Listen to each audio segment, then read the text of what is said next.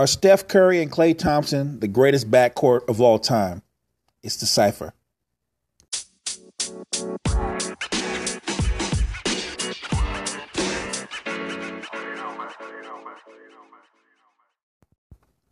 "2019, appreciate everybody. Appreciate the support from the Facebook community. Appreciate the support from YouTube and other platforms. The goal this year is real simple. Keep grinding. Keep putting out content. Keep talking about the NBA having fun, about their players, about the different franchises. And eventually, we're going to get serious about incorporating some NFL, some Major League Baseball, maybe even some MMA. But for right now, I'm all about the NBA. That's my vibe. That's my lane. With that said, thoughts and prayers go out to Nerlens Noel. I don't know if you saw the game last night.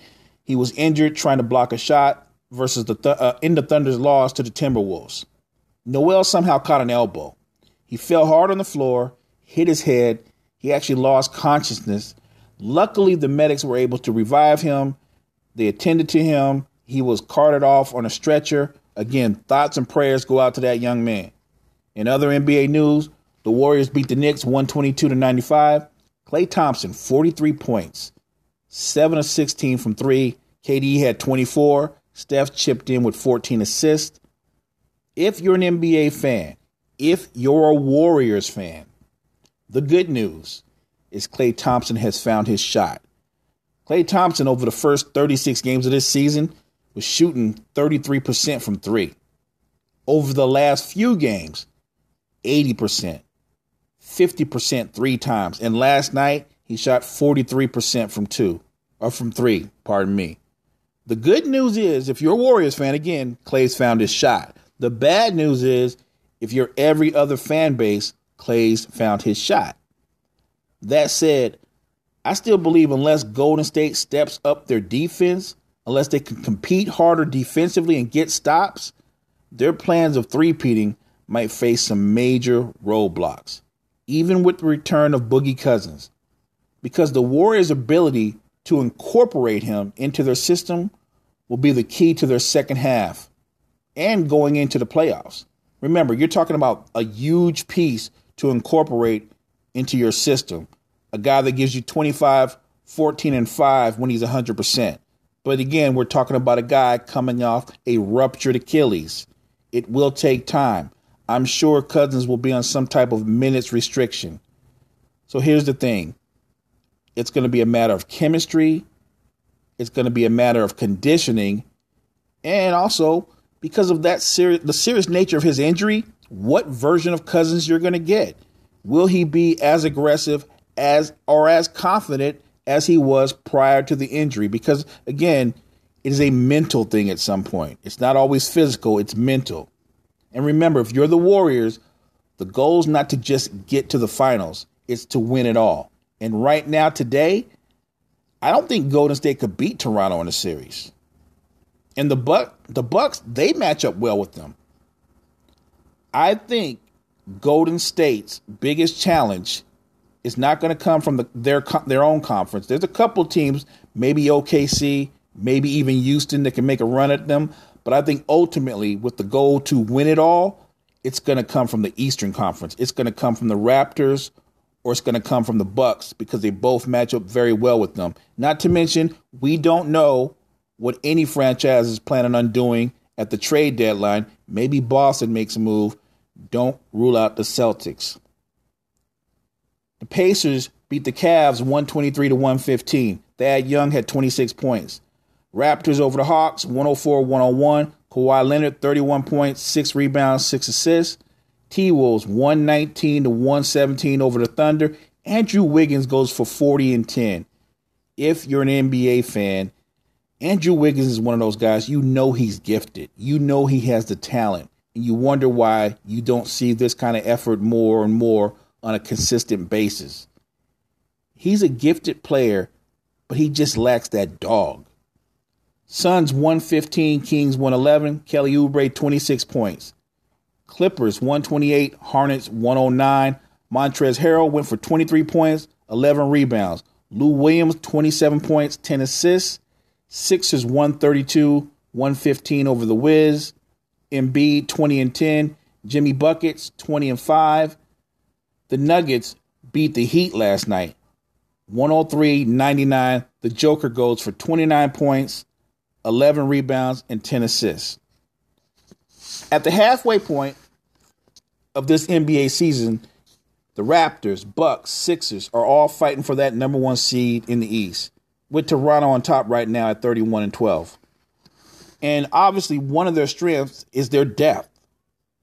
The Raptors have a need other than health, though, because all NBA teams, you deal with injuries, you deal with health issues. I think the Raptors need shooting. They need another shooter, which is why the rumors of them pursuing Bradley Beal are very interesting. Because Beal wouldn't just give them a shooter, he'd also give them another ball handler, another playmaker. People forget Bradley Beal is nice off the bounce and can break people down in space. The question is, if you're a Raptors fan, is who or what or how much you would have to give up to get him. And how would that affect team chemistry once you did have him?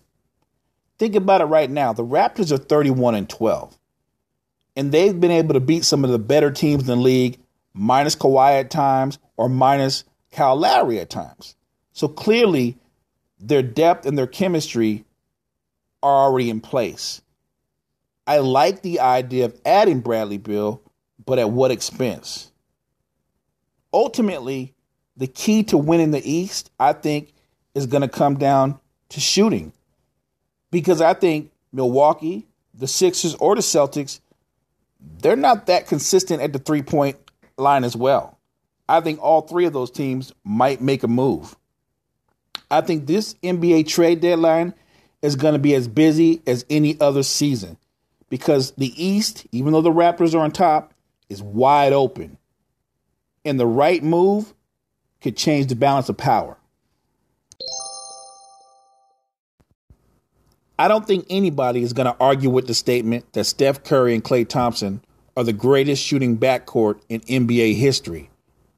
But when you ask the question that I posed earlier, are they the greatest backcourt of all time? Then the debate begins.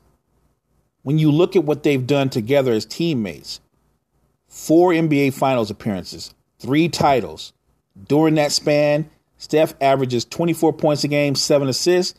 Klay, 19 points a game, 2 assists. Both shoot over 42% from 3. Steph's been to 5 All-Stars. He's been All-NBA twice. Obviously, he's won 2 MVPs.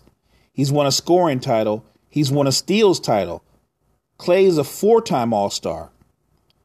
Not to mention the fact both have also won the NBA All-Star three-point shootout contest. Again, this is about the greatness of their shooting, but in the broader sense, when you match them up against a backcourt like Joe Dumars and Isaiah Thomas, both of them, obviously, they've gone to 3 NBA Finals. They're both 2-time champions. Both have won Finals MVP. Dumars is a 6-time All-Star, 5-time All-NBA defense, 4 of those on the first team. His career numbers, 16 points, 4 assists. And from 90 to 95, you can book Joe D for over 20 points a game. Isaiah Thomas, a Finals MVP, a 12-time All-Star, 3-time All-NBA, 2-time second-team All-NBA. The Bad Boy Pistons, one of the greatest teams of all time. But when you match them up against what that Warriors team has done in the bigger picture, there's no question Golden State has had the greater success. But this isn't about team. This is about that backcourt. That would be an interesting matchup. Joe D, Isaiah Thomas in their prime versus Steph and Klay. I'd pay to see that. And I'm not even sure that we're talking about just those 2 backcourts. I'm riffing. I'm going off the top of the dome. What about Magic Johnson and Michael Cooper? Obviously, Magic is a star of that show, but they were together. They went to 8 NBA Finals.